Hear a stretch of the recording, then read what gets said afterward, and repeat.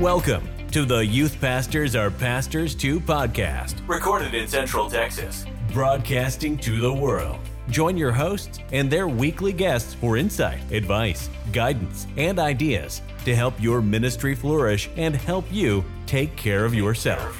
Now, with a combined 35 years of ministry experience, your hosts, Jacob Taylor and Jeremy Helms. What's up, guys? Welcome to episode 8 of the Youth Pastors Are Pastors Too podcast. I think we have a good one today with our guest, but we'll get to him in a minute. Yeah. Jeremy, how are you doing this week? Hey, man, it's an interesting week. It's a little, it's been weird. The weather's been weird, stormy and stuff, but, doing great. I think it's been a great week. What about you, Jacob? Well, my sister-in-law got married this weekend. I officiated my first ever wedding. Yeah. Here at my own church, and how do I say this? The wedding was harder to prepare for than my mother-in-law's funeral. There was an older pastor that told me one time that you will find that funerals are easier than weddings. And there's just something about the stressed out couple, I think, and, all the other factors that go into it. And, funerals, but I think a funeral could go either way too, especially if you know that person's a believer. There's just so much hope. There's so much celebration. Obviously, it's sad, but still, yeah. Yeah. And can I add something real fast? Yeah, go ahead. I did get the opportunity to go to Jacob's mother-in-law's funeral, and I have to just brag on my boy Jacob because he did such an amazing job, and it was a wonderful service, and he honored his mother-in-law and her life and the family in such an amazing way. I just got to plug you right there a little bit. Well, thanks. Don't let it get out because I don't want to do too many of those. Well, no, nobody does. But I mean, it was wonderful. It was wonderful. So I appreciate that. But yeah, the wedding is like, man, these people are gonna remember. This is a moment that they remember the rest of their lives, and I'm like, I can't screw this up. And I try to throw some jokes in there. You could tell.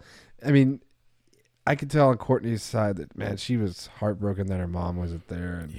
And I opened up with some advice saying, "Hey, your mom raised you to start. I mean, from day one for this next chapter you're about to start." And that's good. And I told Evan that he was about to marry the baby of the family, that he better be careful because there's 3 older sisters that will not stop if he does something. And just throw little jokes in there to kind of loosen everybody up. I think we all been there. Yeah, we all been stressed out trying to get to that point. So I was like, we gotta loosen everybody up. And I think it went well. It was a good night. They had some good food. The food did show up late, like an hour late, and at least they got to do their first dance and all that stuff before we got to eat. And of course, I was running sound, so it was kind of crazy because I went. One of my students ran sound during the ceremony. The kid that we've been trying to teach to do the sound on Sunday mornings and stuff. And, yeah. I called him. Thursday? I was like, "Hey, can you do this?" And he's like, "Yeah." So he jumped in there and did it. Did a great job, especially without But after that, he was like, "Okay, well, I'm done," and he left, which is fine. Because I didn't tell him he had to stay for the after party. Sure. And so I went. I was taking pictures, family pictures, and running outside, setting up the sound system outside, running back in, taking pictures, going back out, and it was just, man, it was a lot of work, but it was something I wanted to be special, especially for the year that Courtney and Evan had, and not just Courtney and Evan, but their whole family. And Janie's brother was there, and their cousins were there, and I just you want to make it special as possible, because as someone that had to go through a wedding without a parent, it's tough, and you're wishing they could be there in that moment. And so I hope I did good, and they tell me I did good, but no one's gonna tell you when you do bad. So well, I mean, there are a few of those guys out there that aren't afraid to tell you, but well, I think if it was really bad, they would have said something. So no one said anything negative towards me, and it was a great weekend. We stayed, obviously Saturday. The wedding was Saturday. We had to have the church back in place to start Sunday. Church on Sunday. So it was just a long weekend, and what made it long was that business meeting was on Sunday. Our church has business meeting every quarter, and we have to. So it was like you go from the wedding all day. I had to do my secular job on Saturday. I started at like 7:30 or whatever, and then finished that up about noon. Then I come back to my house, and the house is full of all the bridesmaids. Woohoo! The thing about my wife, and I love my wife, but she's an entertainer. She opens the house to anybody and everybody, and it's fine. But there was, I don't know, 6, 7 ladies in here getting ready for a wedding, and I'm just like, I didn't even know where to sit. And I think for the first time in my whole life of having a kitchen table, I sat at the kitchen table. Oh, and you found out you had a kitchen table, huh? Yeah, when I lived by myself before I got married, the kitchen table was basically where I put my mail. Right. And then when I got married, she liked the kitchen table, so I got to keep it, and we put it in the kitchen. We just never sat at the kitchen table to eat. Oh my goodness, that's too funny. So it was a busy weekend, and I'm sure it was wonderful. It's just been a busy couple of months between my wedding in September, now my second wedding in March, and then Courtney's wedding last weekend. Finally, Amanda told me that we're gonna have the day off on Saturday. Not gonna do anything. I am going fishing, but maybe you should go fishing. Well, yeah, I'm hoping the weather holds up. Yesterday the weather was going to be nice. Today it seems that the weather changed. Yeah. It's actually thundering right now at my house. So. Oh yeah, it's might come down. It may not come down, but I think you and I both have new fishing poles that both need to hit the water. Well, I haven't got it yet. But it is on the agenda to do tomorrow. There you go. Well. We have a special guest today. Is that right? We went last week without a guest, and then episode 6 we had the amazing myth, man, legend, Keith Kilpatrick. Yeah. So if you missed that episode, go back into episode 6. Episode 7 was awesome too. It was just Jacob and I, but I think it was some pretty good content. Yeah, and I think with what we're talking about tonight or this afternoon or whatever you're listening, I think this episode we're going to be talking about leadership and developing leaderships and why it's important. Yeah. And I think the guest we have today is the perfect guest for it. I know when we talk to him through email, he has a passion for it, and so I think this topic that we decided today is perfect for someone that is as passionate as you and I are. Yeah. So, yeah. So I mean, let's not beat around the bush. Yeah. All right, let's introduce you to our guest today, Dale. So, as Jacob has told you, my name is Dale. I'm the youth minister or minister of youth here at First Baptist Church in Hamlet, Texas. I've been married for going on 26 years and have been in ministry for 23 of those. Funny ministry calling thing was listening to one of the previous episodes of you guys, and Johnny was sharing how he was kind of running from his calling, and that's kind of my story. He wanted to be a rock star. Well, I wanted to play country music, so, and I wanted to do the Nashville thing. And then, in Abilene, Texas, God changed that one day, and went home and told my wife, and she was cooking supper, and I said, "You need to sit down. I got to tell you this." And she says, "Well, what?" And I said, "Well, God's called me to ministry, and I'm supposed to do youth ministry." And she goes, "I know." And so she married me on faith. It's kind of a pretty cool story. So it's funny how wives know everything and we just don't listen. I call her the Holy Spirit often, joking, but a lot of times, she is that voice of reason in my life whenever I want to go off on some harebrained idea. She's, is that really what God wants you to do? Well, no, but that's not the point, babe. So, but I've got 2 grown kids. My youngest, my baby girl, she turns 22 this year and was married back in November. Oh, wow. In fact, her and my son-in-law has just accepted a position at a place called Riverbend Retreat Center in Glen Rose, Texas. And they actually met there, but they weren't dating there. They dated later on after they had left. And then my son, my oldest, he is getting married May 22nd. So we're pretty excited about that. Both ministry minded, called to ministry, and he works at Sky Ranch out in Van, Texas. Mm-hmm. So we're blessed as parents. So but yeah, man, I'm passionate about leadership development, passionate about being a disciple who makes disciples, and mentoring other youth pastors and other leaders, other pastors, and I don't care, a lot of people, I don't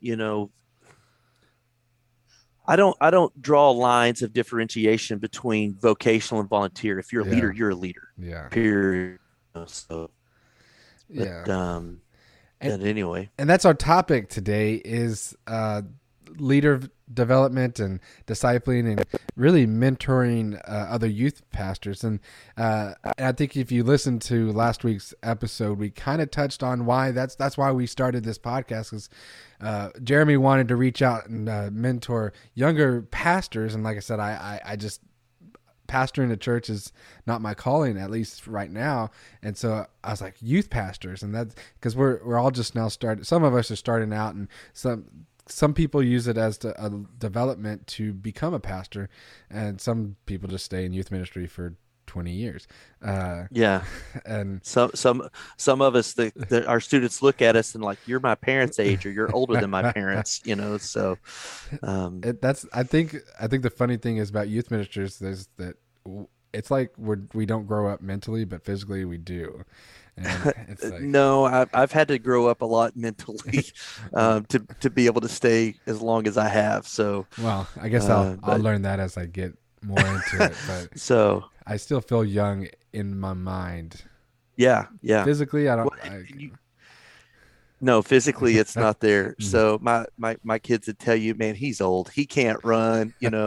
He tears his Achilles tendon, or he tears his meniscus and has to have surgery in our old youth pastor age. And I'm in my mid 40s.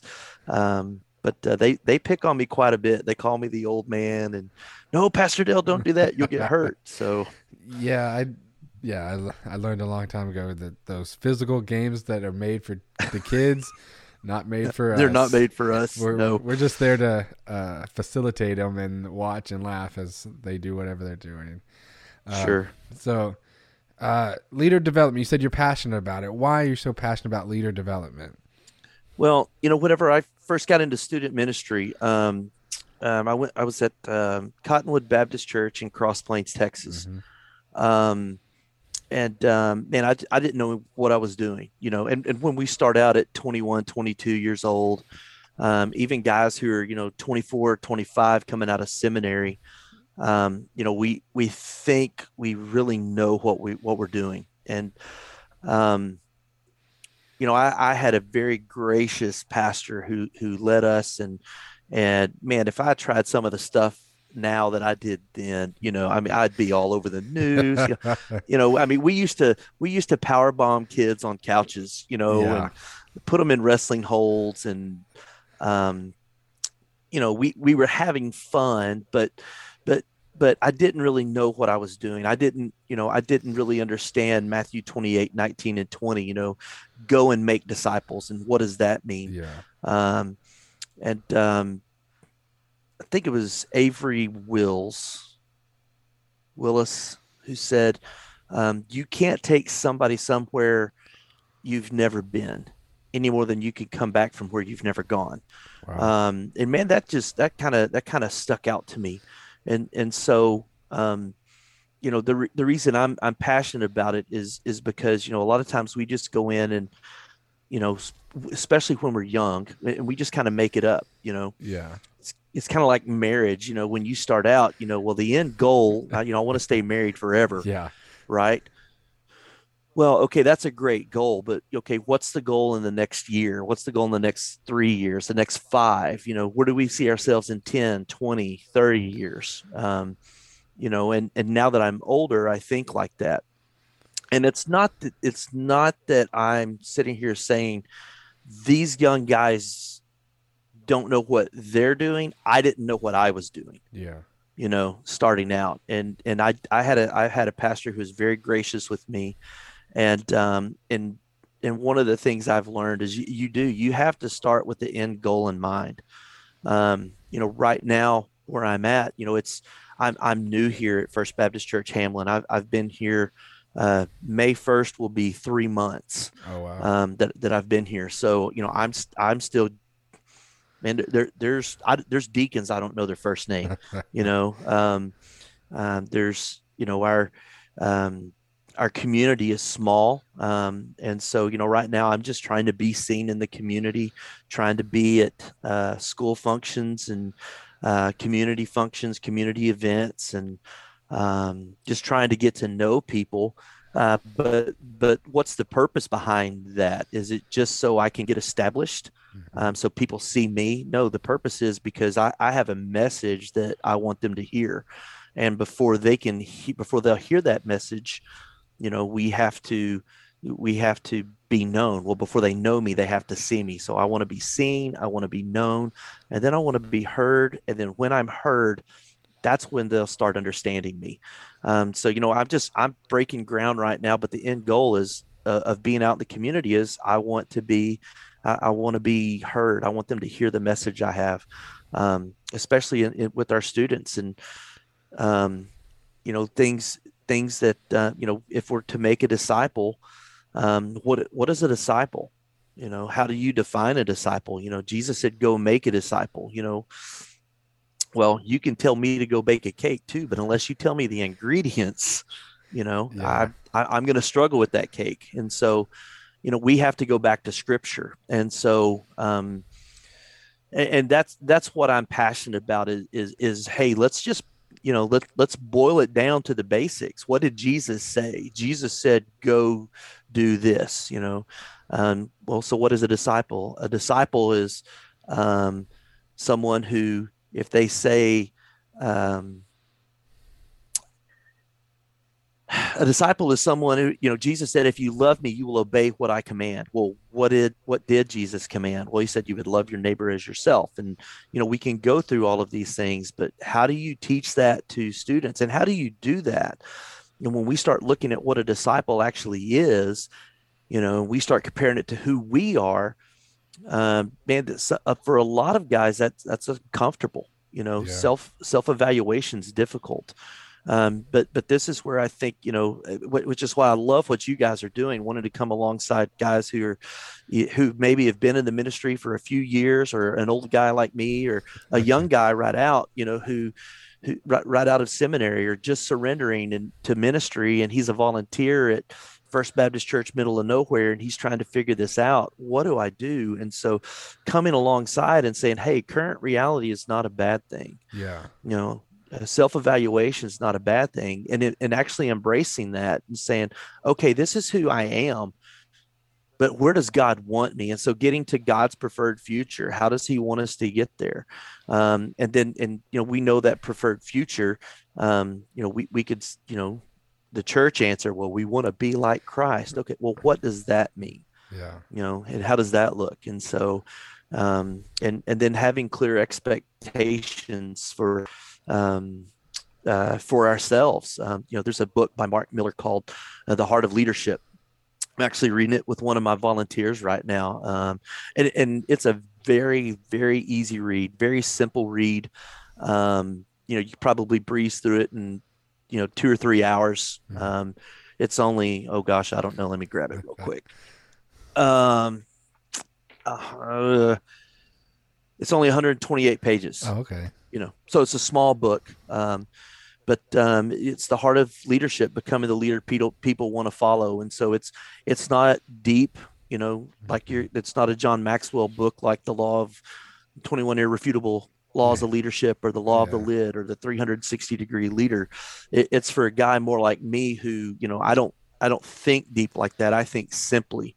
And so understanding leadership principles and leadership character and what does that look like in my life, and understanding if I want my leaders or my students to be, and so whatever your, situation is, if you're the show, you do the worship and you do the youth and you do the games and you're the small group leader, and you and your wife or your fiance are it, then what are the things you need to have in your life that you want your students to be like? Or if you're the guy at First Baptist, mega church, what are the principles that I want my leaders to be like? And that's who we need to be and who we need to become and strive for.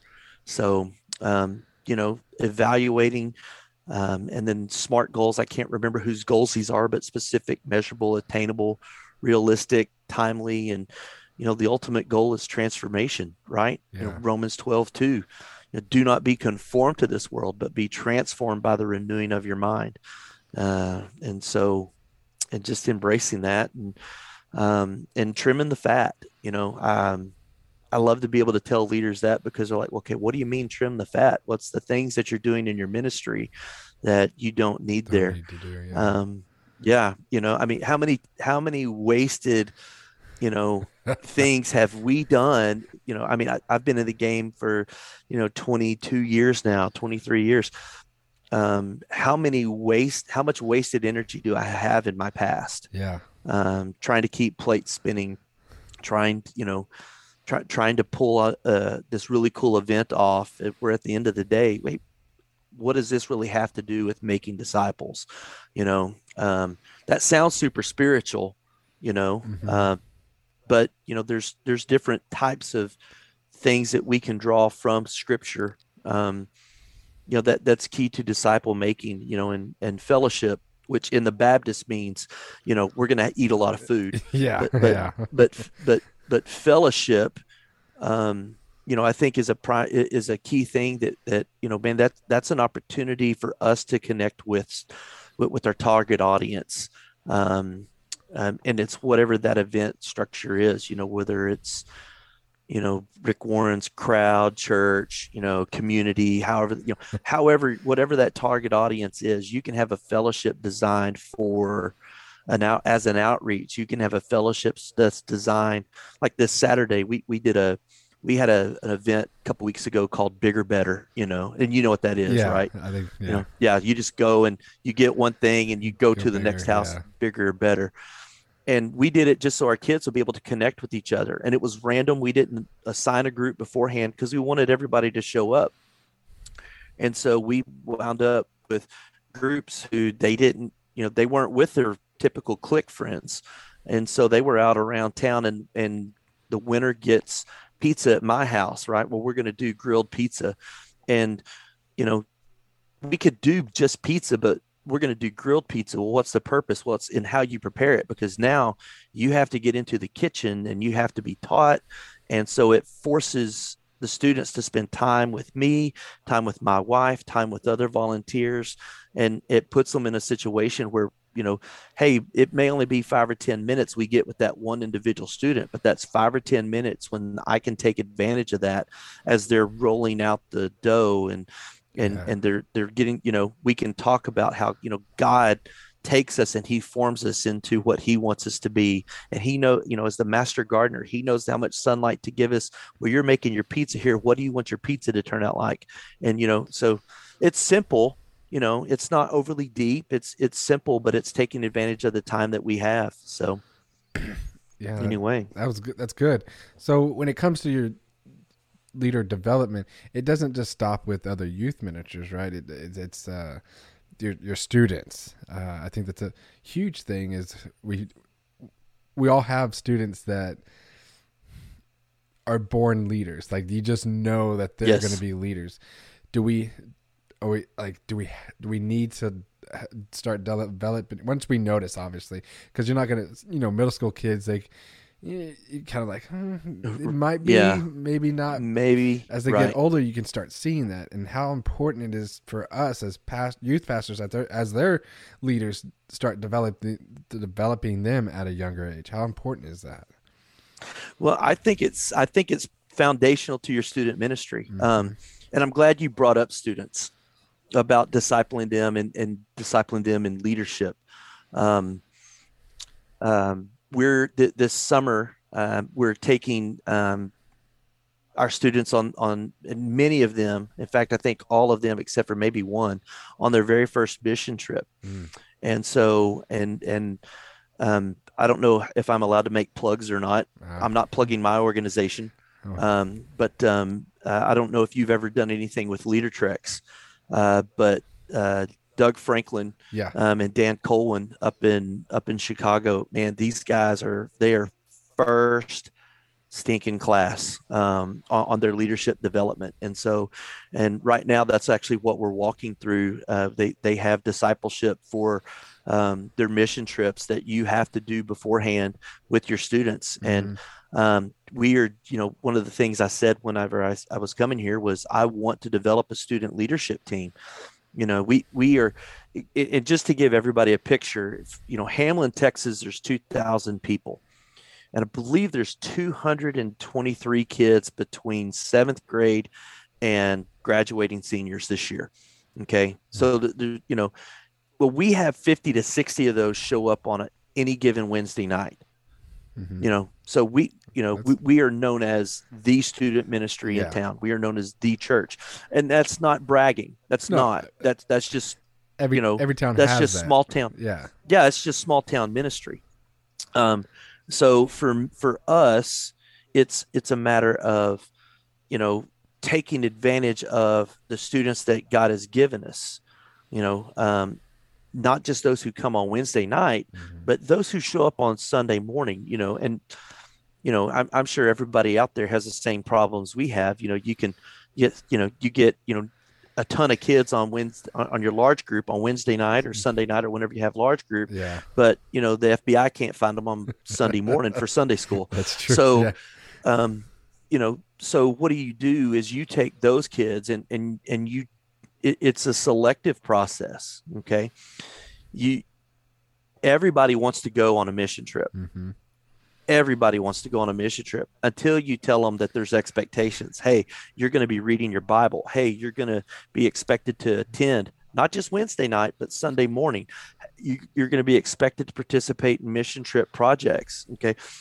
And I understand there's a lot of different philosophies on that. Well, hey, just get the kid on the mission trip. Maybe they'll get saved.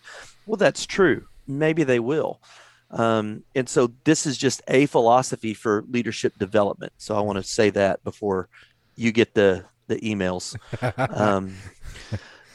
But understanding that, developing, and so our mission team is made up. We've got 1, 2, 3. We have 3 kids who are high school age. 1, 2, 3. We have 4. I'm sorry. We have 4 kids that are high school age. 4 kids out of 11 that are high school. Wow. So, those middle schoolers, a lot of times we look at them and we go, I don't know. But then there's those middle schoolers you look at that one, Yeah. and that one, and that one. And those are the kids, being new, I heard Andy Stanley give a talk at Catalyst one year, new, improved, improving. And anything new generates momentum. Well, that's true, except in student ministry when the new guy comes in, because you're not the old guy. You run off a lot of kids who don't like you because you do things differently. Yeah. And so, we're at a place now where, the high schoolers have disconnected. They don't like me because I do things differently than the previous guy. I say they don't like me. That's harsh. Okay.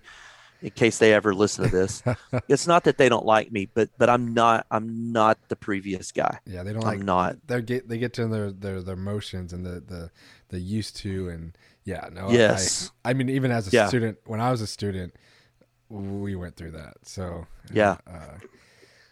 But these middle school kids, when I was talking and interviewing on the way in, I said, so what are you excited about our future? And they told me this 7th grade class, they get it. Mm-hmm. And I was like, okay, well, we'll see. No, I came in and it was like, the angels just went, ah, and it's been really cool to sit back and to challenge them spiritually, to push them spiritually, and for them to go, boom. We had a team building project when we got started with our discipleship, and in the 2 weeks that we've been meeting for discipling this mission team, man, they have come together in a way like I'm floored. Usually my wife and I were just kind of sitting back, admiring, because, day one is always the toughest day on a mission trip. Yeah. It just is. Well, day one of discipleship is kind of the same way. And in 2 weeks, and understand, well, this week was our 3rd week. So in 3 weeks, the 3rd meeting, they went from not functioning as a team to functioning as a team. They went from not understanding principles of leadership, not being able to count their resources, not being able to navigate obstacles, to and rushing through something, to stepping back and saying, okay, before we rush through this, what do we need to do? And so in our discussion time, we were talking about this, and one of our kids, he speaks up and he says, Pastor Dale, I feel like this is how our spiritual life is as well. I feel like a lot of times we try to rush through it, and God doesn't want us to do that. He wants us to slow down. This is a 7th grade boy. This isn't your senior that's that's been gratefully that's been discipled by mom and dad, her whole life. This is a 7th grade boy, and we give 7th grade boys a bad rep. We do. I mean, let's be honest. Yeah, I mean, the majority really outspeaks the minority in that situation. Yeah, wow. but what I'm saying is, a lot of times we look at our high school kids and, hey, these are our leaders. Yeah. And that may be true. They may be your leaders, but who do you have coming up? Mm-hmm. And so, what I want to get to eventually is where, we're discipling our leaders, but our leaders are also discipling other kids, Yeah. I mean, what's better here, discipling kids or having kids that are disciples making disciples? Yeah. Absolutely. and that's the dream. Yeah. That's the end goal. So how do we get there? And so this summer, we get to sit down and take a hard look at ourselves inwardly, and what are we doing to reach this, and it's, current reality. It's difficult to look at, but it's essential. And okay, what do we have to change so we can get there? Because if it's all expected, if it's expected of me to do it, I'm going to be able to reach, 3, maybe 4. I mean, let's be real. 3, maybe 4. I mean, I'm not Jesus. Jesus reached 12. And within the 12, he had the 3. And then within the 3, there was 1.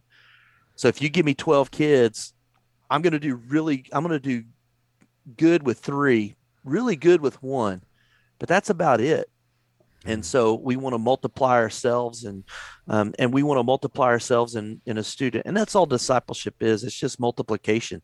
You're taking something and you're teaching it to someone else. And principles of leadership it's no different, So we want biblical leadership. We don't want, just kick the door in leadership. So you're using kids who lead. You're using a Leader Track. I follow them on Instagram. I never really looked into it too much, but I followed Doug and all them on Instagram just to kind of see. Yeah. And I've never really looked into it, but what I see on the Instagram, can you talk more about what you're doing with that to develop these students? So on these mission trips, okay. So let me kind of elaborate on the mission trip, because we think mission trip, we're going to go and we're going to build a handicap ramp or a house or whatever. Yeah. And so what Leader Treks does is they partner in the community with a church. And so we're going to be going to First Baptist Church, Sulphur, Louisiana. And so they have a leadership team that's in place. And what it does is it's kind of hands off. All right, for the adults who go on the trip. In fact, they will tell you, don't do anything. And so what it does is it puts the students where they're leading. Wow.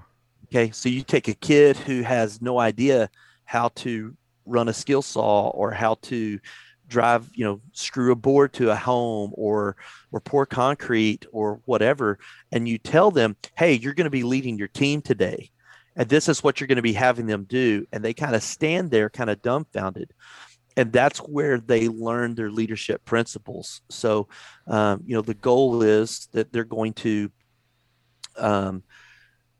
build this handicap ramp. Well, the goal for the day is we're going to get all the post holes dug, and we're going to get the post set for the corners and for the support bracing and all that. Okay. And so, carpenters know, hey, it has to be plumb, it has to be level, has to be a straight line. So who on this team knows how to do this? And they're looking around the team and they're going, and this one kid goes, I've dug post holes before. Hey, great. You're going to be our post hole digger. Can you show us how to do that? And so what they do, they're learning to count their resources. Okay. So, Jacob, which is Jacob has built fence before. He knows I've built fence. I know we need to have a straight line because this way our boards match up. And so it puts them in a situation. And so every kid, they break them up into teams. Their site leaders work with you and they ask about the personalities that don't need to be together. Now it could be, they don't get along. It could be that they get along too well, so you get to speak into your team a little bit, but they are the ones who put the trip to, it's kind of a turnkey deal. And for a discipleship, this is where I want to stress, they have a variety of trips that from entry level to your team has been doing this for years. Yeah. And they wind up doing the whole trip. They plan the meals, they plan the project, they do the whole thing themselves. Wow. And so we go and they have the projects lined up for us. Our kids just walk up to the site. They have the tools there. Our kids walk up but they're put in situations where, they have to rise to the occasion. You ask them coaching questions. As a leader, I can ask, coaching questions to Jacob or to Johnny and say, hey, what do you guys think? And, would this be the best way? And it teaches them when they're counting their resources that they have an idea, but somebody else on their team may have a better idea and it may make more sense. Then they have to cast the vision for the project and then for what their goal is for the day, and then navigating obstacles, as leaders on the trip, we step in for safety concerns. Some kid's going to climb up a ladder. Well, they have a safety protocol. You can't just jump up on a ladder. You're not at my house, changing a light bulb for the wife. Yeah. There's a safety protocol to follow. and so but that's just the start of what that's just the surface of what Leader Treks does. Most people out there are probably going to be familiar with their Disciple Now curriculum and stuff like that, but they cover the gauntlet. They don't just do leadership. They do discipleship as well, and they have good curriculum that's out there for people to use. I don't get, and just so everybody knows, I haven't written for Leader Treks. So I wrote Word of Life Fellowship. So I've used Leader Treks for last minute things, because I enjoy their stuff, and I think that's why I follow them on Instagram. And it's cool to hear what they're more detail about what they're doing with that. Well, and something that would be great to get on, like if you could reach Dan or Doug, Dan Colwin or Doug Franklin, to be on your podcast. Like, man, that'd be great, because they're the leadership gurus. I'm just a youth pastor out here in Hamlet, Texas, that I just don't want guys making the same mistake I made. If I can save somebody a headache from having to go into a deacon's meeting and say, we told the kids not to go upstairs, but one went anyway and stepped through the ceiling of the chairman of the deacon's house. I'm sorry, true story. Really? True story. That actually happened. Yeah. Wow. So, and I didn't get fired. So there's hope out there, guys. So there's hope. Yeah. What they don't teach you in school or anything is those parent meetings that, cause you said something or did something wrong that hurt their feelings or whatever. So, well, and that's the thing. Okay. That's the thing. Parents have, I shouldn't say parents. Well, let's just blanket it with people. Yeah. Okay. People have expectations of us. Yeah. Okay. And rightly so. Mm-hmm. They should have expectations of us, but sometimes those expectations are unrealistic. Yeah.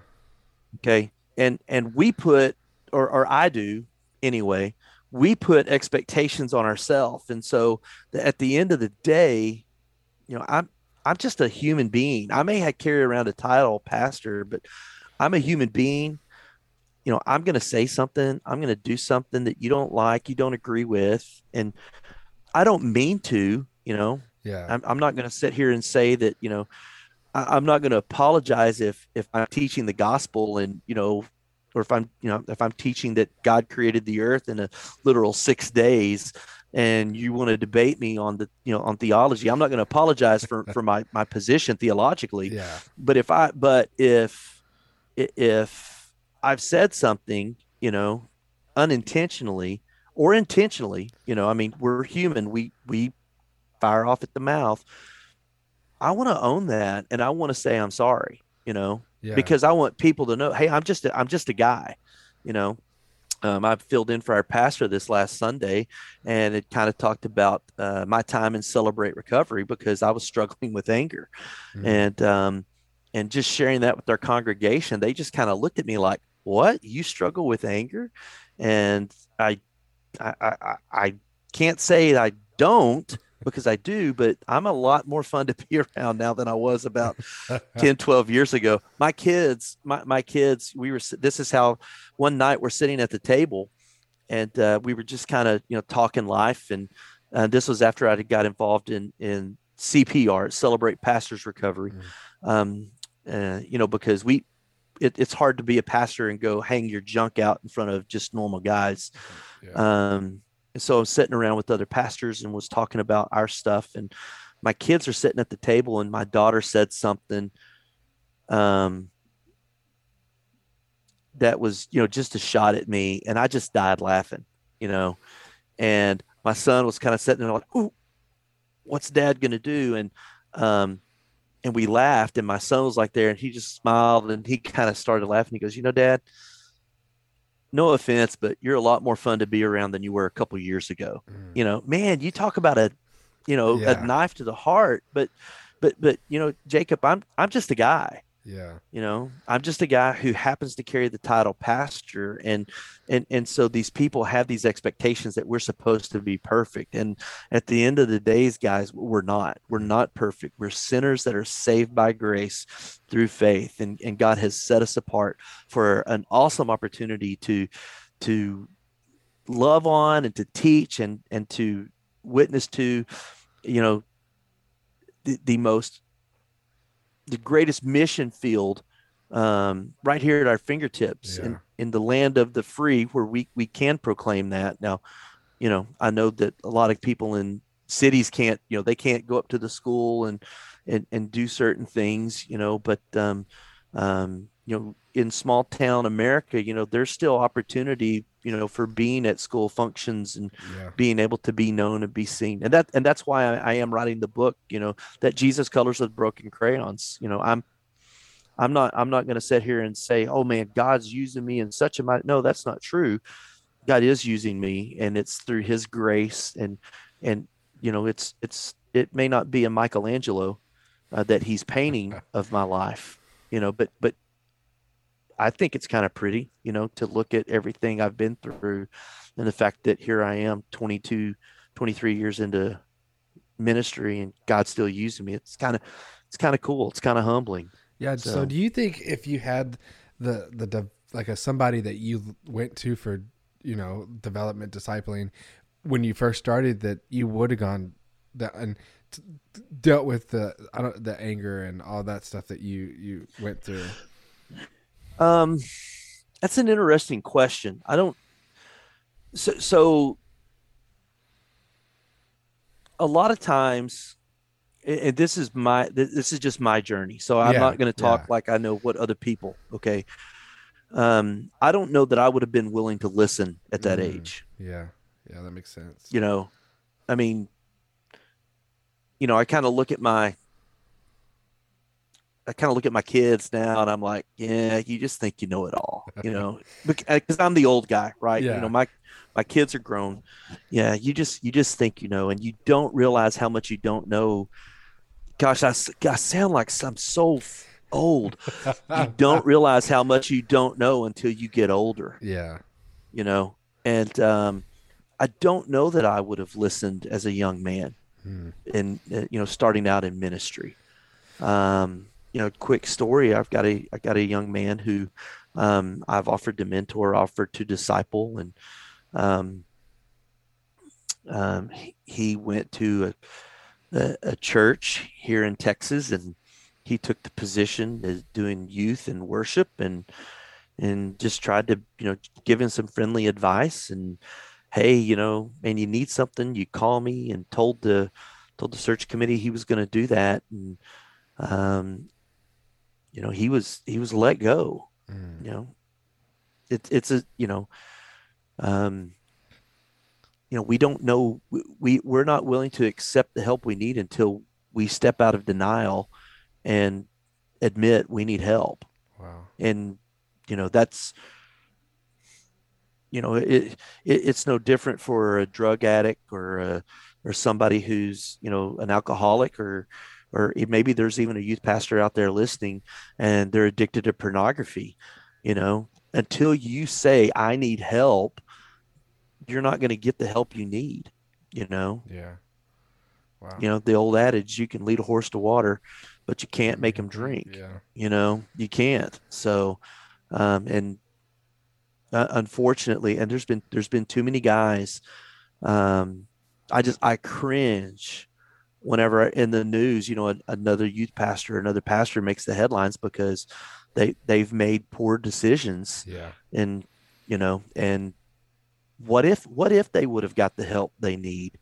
I'd like to think that, that I would have. Yeah, I would have loved to have had that, but it's only whenever I got hungry for discipleship and whenever I got tired of who I was, that God was able to work in that, you know. So, wow. I hate to put it that way, but until somebody says, "Hey, I need help," you know. Yeah, I think you said it at the beginning of the podcast, is we come out like we know what we're doing. We're going to do what we know, and that we've been told these certain things, and then we get to the thing. It's like, our ministry is not like what they were going to tell us in school. It's right, because they don't teach you how the parents are looking at you different, like they don't teach it. They don't teach you how to go into a deacon's meeting humble versus having an attitude. Yeah, they don't teach you how to talk to a parent. How to eat crow and like the taste of it. Yeah. I mean, they don't teach you these things in seminary. What they teach you is, don't get me wrong, what they teach you is great. No. Okay. But it's the experience side of ministry, and that's not taught to an extent. You can only talk about experience about riding a bike so much. Eventually you got to get on the thing and find out for yourself. Yeah. So I don't know how much of that, and that's where, if there's a young guy out there, listen, these guys, Jeremy and Jacob, they're here to help y'all. I'm here to help you. Okay. There's other guys they've had on the podcast here. Y'all mentioned, who was the guy? Mike. I can't think of his name. Y'all were talking about him last week. Mike Satterfield. Yes. Mike Satterfield, man, he's a guy you can reach out to. Shane Pruitt, you can reach out to Shane.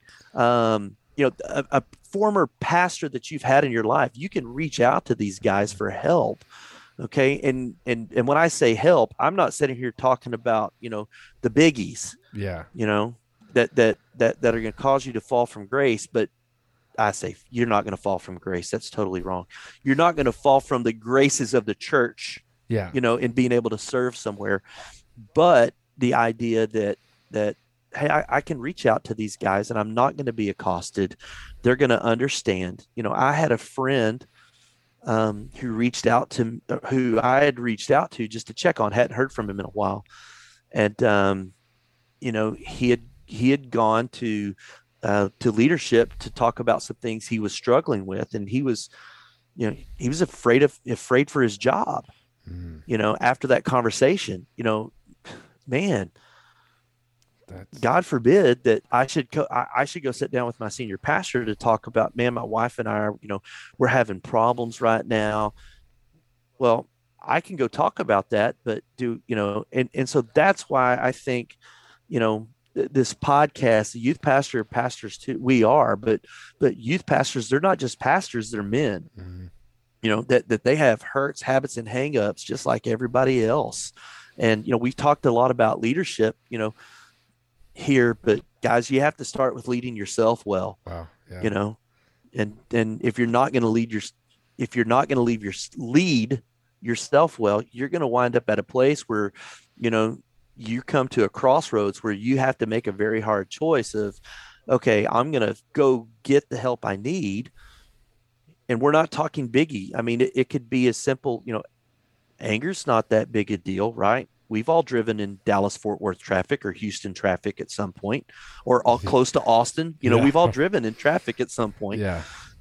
But, but lying, false humility, these are things that creep in, and it's those things we have to guard against, and having somebody safe to go to is huge. And so if you're out there listening to this, or you're watching this or whatever, man, reach out to somebody. Yeah. We started, me and a friend of mine, his name's Cody Mumal. He's at, I can't remember the name of the church. It used to be Bethlehem Community Church in Gastonia, North Carolina. And me and him and two other guys, we started just a youth pastor get together in Burlington, North Carolina. And while we were there, we started it because there was an incident where a youth pastor had taken his own life because of sin. We'll just phrase it that way, and we don't have to delve into anything. Yeah.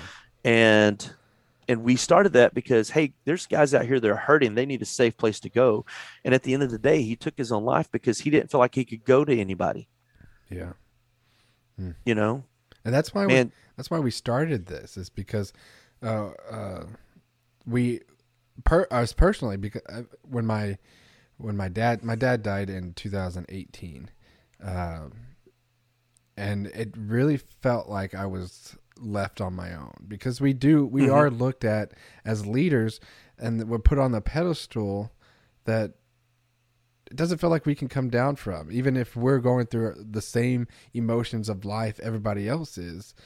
But we put ourselves on this pedestal, and I felt like, man, and then I think I guess we started this about 2 months ago. Like 3 weeks before that, a youth minister in Texas took his own life. And I was like, man, we have to do something. We have to reach out to these people to let them know, hey, if you need to call us and yell at us for something that a deacon said or your senior pastor said, yell at us. I don't care. Pick up the phone. Yeah. Heck yeah. Well, but it's not just us. It's worship pastors. It's children's ministers. Sound people. It's all of them. Yeah. It's the senior pastor. Yeah. I mean, I don't know a senior pastor in the world that would call a youth pastor or guys that are in youth ministry to say, hey, I'm hurting and I'm struggling with this. Yeah. But I can't really say that because I know guys that are, and I get phone calls from those guys, and it's all about having that safe person you can call to vent, that's going to listen, who's not going to sit there and go, well, let me tell you what you need to do. Yeah. Yeah, because the last thing you need to hear is someone telling you what you need to do. You just need to vent sometimes. Sometimes you just need to vent. Sometimes you do need help, but the help you need isn't me sitting here saying, hey, well, let me tell you what's wrong with your situation. It's asking coaching questions and just letting them talk, and listening, and man, that's where my heart is. I think what you guys are doing is awesome, Thank you. And I'm excited about it to listen weekly. I know the topics have been great so far, and I say so far, I mean, like they're like student ministry won't be great, but guys like Brian Hall, who's down there in Austin, man, pick up the phone and call one of these guys, and just pour your heart out. And at the end of the day, we all follow as believers in Jesus, we all follow him. So man, I love Brian Hall. I call it Brian Hall for anything that comes up. I'll call him. Man, I love Brian. Hopefully we can get him on the episode. So here's the thing. Like I grew up here in Texas. Well, I went to Liberty University, and spent 4 years there, and I spent 5 years in North Carolina.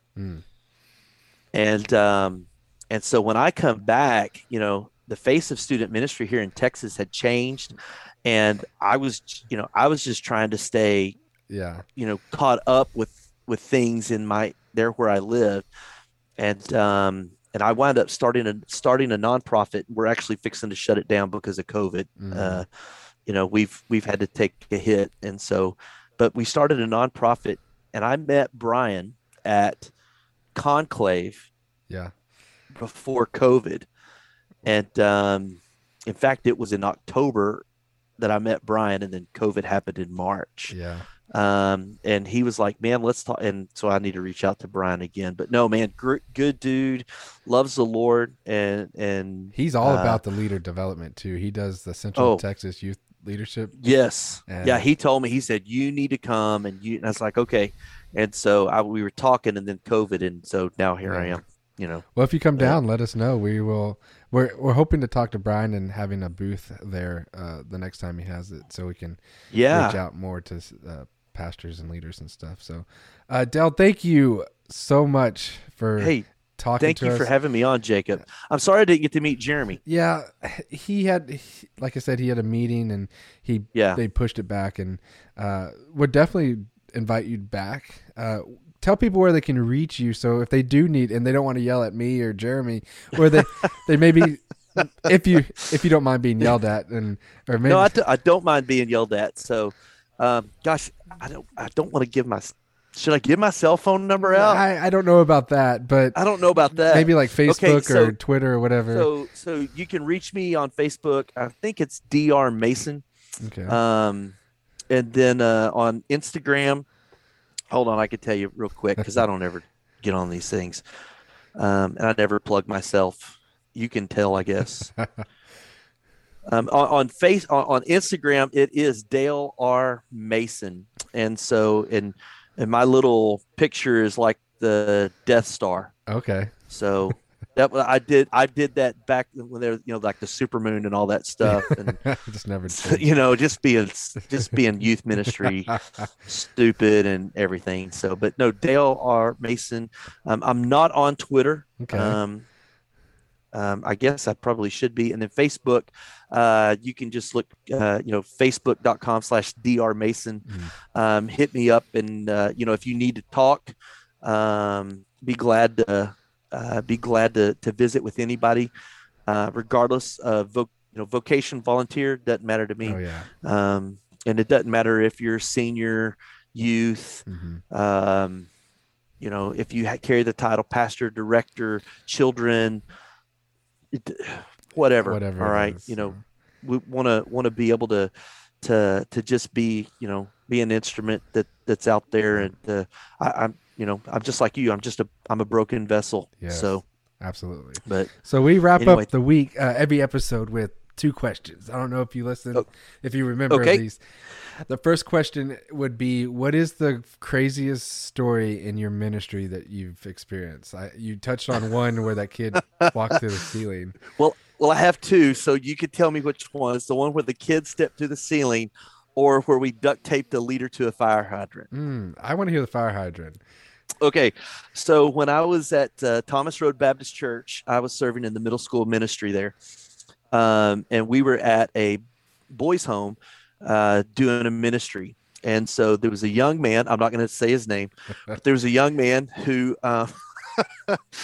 who was kind of that guy. Yeah.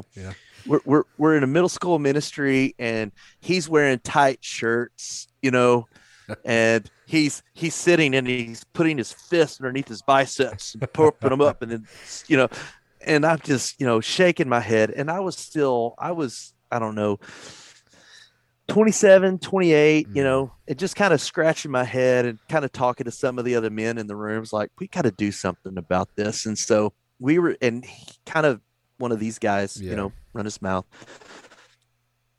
Couldn't tell him anything, Of course, I was that way too when I was 18, 19 years old. Yeah. So after we got done, I was on the Feats of Strength team. And it was something that the pastor had started for us dads, or my kids weren't in middle school, but I was a part of the middle school ministry. And so something he started for us older men. So we would have something to do besides just stand around. Yeah. And so this other kid was on the gymnastics with our middle schoolers, and he was, doing flips and stuff like they were. But he mouthed off to Big Harold.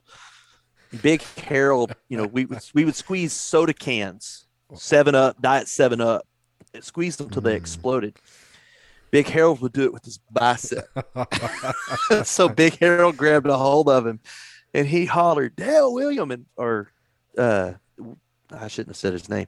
Big Harold hollered, "Dale Brad," and so we came over there, and I've already dropped his name. So we duct taped William's feet, and we duct taped his hands behind his back. Oh, no. And then we lifted his arms, so backwards, arms out, and set him. Now, it wasn't your typical like low fire hydrant. This was like the big one that has the valve. So you could turn it on and that you get water up at the building. Yeah. And so we set him over that because he couldn't stand up and get his hands over it. Yeah.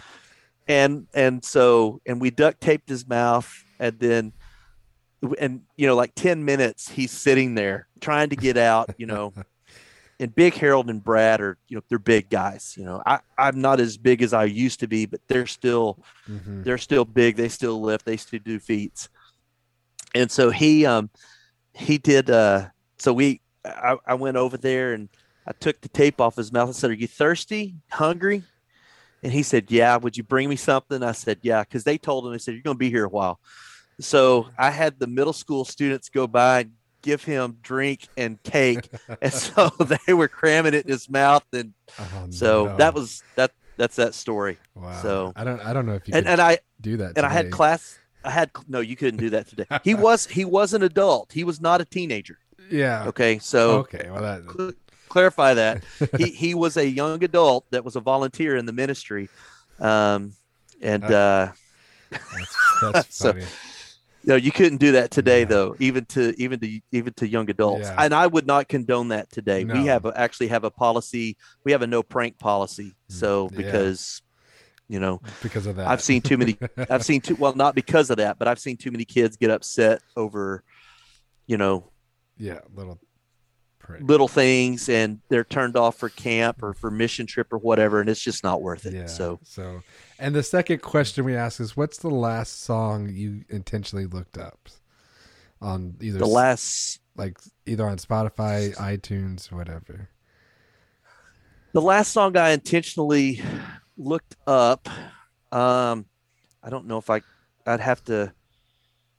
I don't want to share the super spiritual thing, No, I mean, it's just open to anything, really. No, I understand, but like what I last looked up was actually It Is Well, because I'm tonight's message, and so I was like, okay, I got to be reminded of the story. So what I will tell you is I was doing discipleship, not this past Sunday, but Sunday before last, and I made a statement. I don't even remember what it was, but all of a sudden my phone starts playing a song, and I was like, what is that? And I pulled my phone out, and it was a Jason Aldean song. So, man. but I did look up the It Is Well Cool. song today. So That's good. but the Jason Aldean, I didn't intentionally look it up, but that was, I was trying to think the last song I intentionally looked up. I don't know. I couldn't tell you. Yeah. So the last thing I have listened to those Tim Hawkins podcasts. So Oh, okay. Cool. I like So, Tim Hawkins.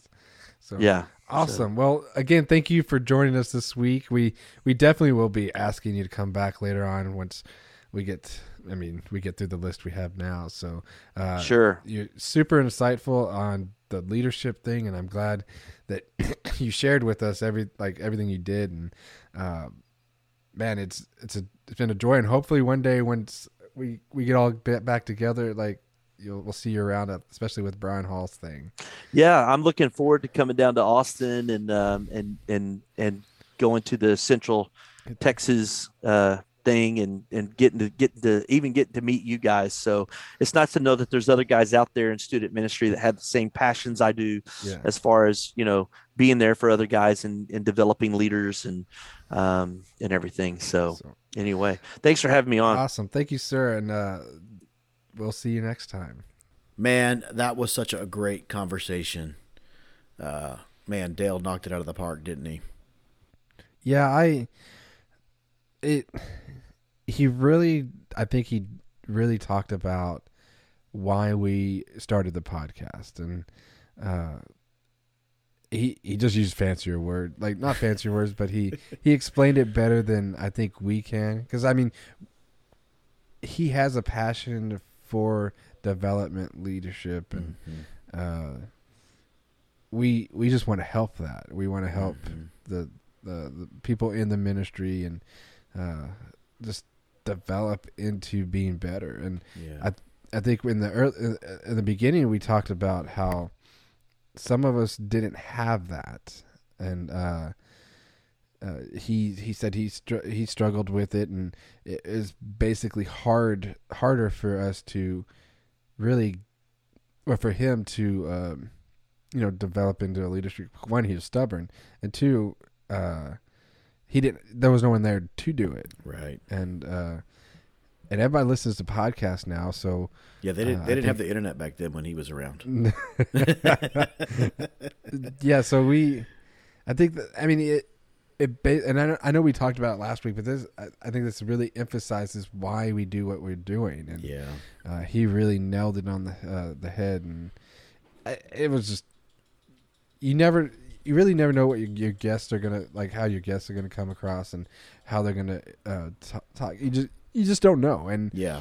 And I'm not saying any of our guests have been bad, but it really like emphasized on what we're doing and why we're doing it, and the importance of it, and it was just really, really good. And I think just to have the like-mindedness, like, the same kind of, same passion, the same thought, the same goal.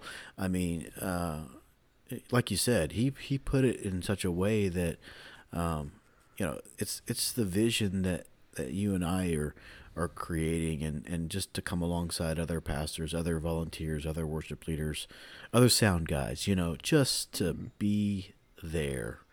And I love that. And I love what he said. Many, many things that he said were just so, so important. And it does make me think about, that island. Don't ever, ever, ever feel like you're on an island. Yeah. And if you get to that point, that's when you need to realize you need to reach for a helping hand and pick up the phone and call any of them people that we mentioned in the show during the interview. Yeah. Someone is there. Yeah, and he has you said, the mindset that if you need to yell at somebody, and it obviously doesn't need to be a church member or you're a senior pastor, to call us. And then he's like, you call me too. And he wants to be that person to help develop other people, and take his knowledge that he's gained over the last 22 years and spread it to younger people that are starting out in the game. And man, it was just really insightful to hear. Well, you know what I think will be neat to see? I think something that that God may allow is the development of some type of network. I mean, because if you and I were available, but what if we need Dale to come alongside us? What if we need Keith to come alongside us, and just these other people that are wanting to help fill the gaps that, maybe they don't like fishing like you and I are, or maybe they don't want to talk about their wives or whatever, but they want to talk about it with Keith or Dale or whoever. Yeah. And so just this, I mean, just the possibility, what God is doing, I think it's just we're just the tip of the iceberg right now. Yeah, man, it's such a good episode. It really was. There's so much I could say, and it's and I mean, I don't want to keep I just don't want to keep repeating myself about how passionate we are about being able to be there for other ministers, sound guys, music guys, children. I mean, that's the whole purpose of this. And we know what the challenges are in here doing this. So, man, again, and hopefully, I don't know if he's listening back or anything, but Dale, thank you so much for coming on. It definitely, I'll be honest, earlier in this week, I was like, man, we got to record another episode. And, and then the day comes and it was like, yeah, cool. We'll do an episode. And then you have the conversation. You're like, dang, I'm so glad we did this. Yeah. And, I'm ready for next week already, and that's what I'm talking about. Who do we have for next week? Next week we have, well, I was going to say the man, myth, and legend, but that's Keith. So no, we do have a friend of mine out of Frisco, Texas. He is a youth pastor. He is probably one of the funniest guys that I have ever met. His name is Chris Hurt. You're not going to want to miss episode 9 with Chris Hurt. And awesome. Let me toss in there, if you want to reach out to us and you have no idea and you've hung out this long, email us at youthpastors2, that's TOO, @gmail.com. Yeah, and we'll get you on the list. And Dale said he will definitely be coming back. So, Oh yeah. yeah. And Oh, yeah. I can't wait for that episode again. Oh, yeah. So, Well, you want to do this again? yeah, let's do it. Thank you for listening to the Youth Pastors Are Pastors Too podcast. Find us, rate us, and review us on Apple Podcasts, Google Podcasts, Spotify, and SoundCloud. If you want to see our ugly faces, look for us on YouTube. While you're at it, give us a like on Facebook. See you next week.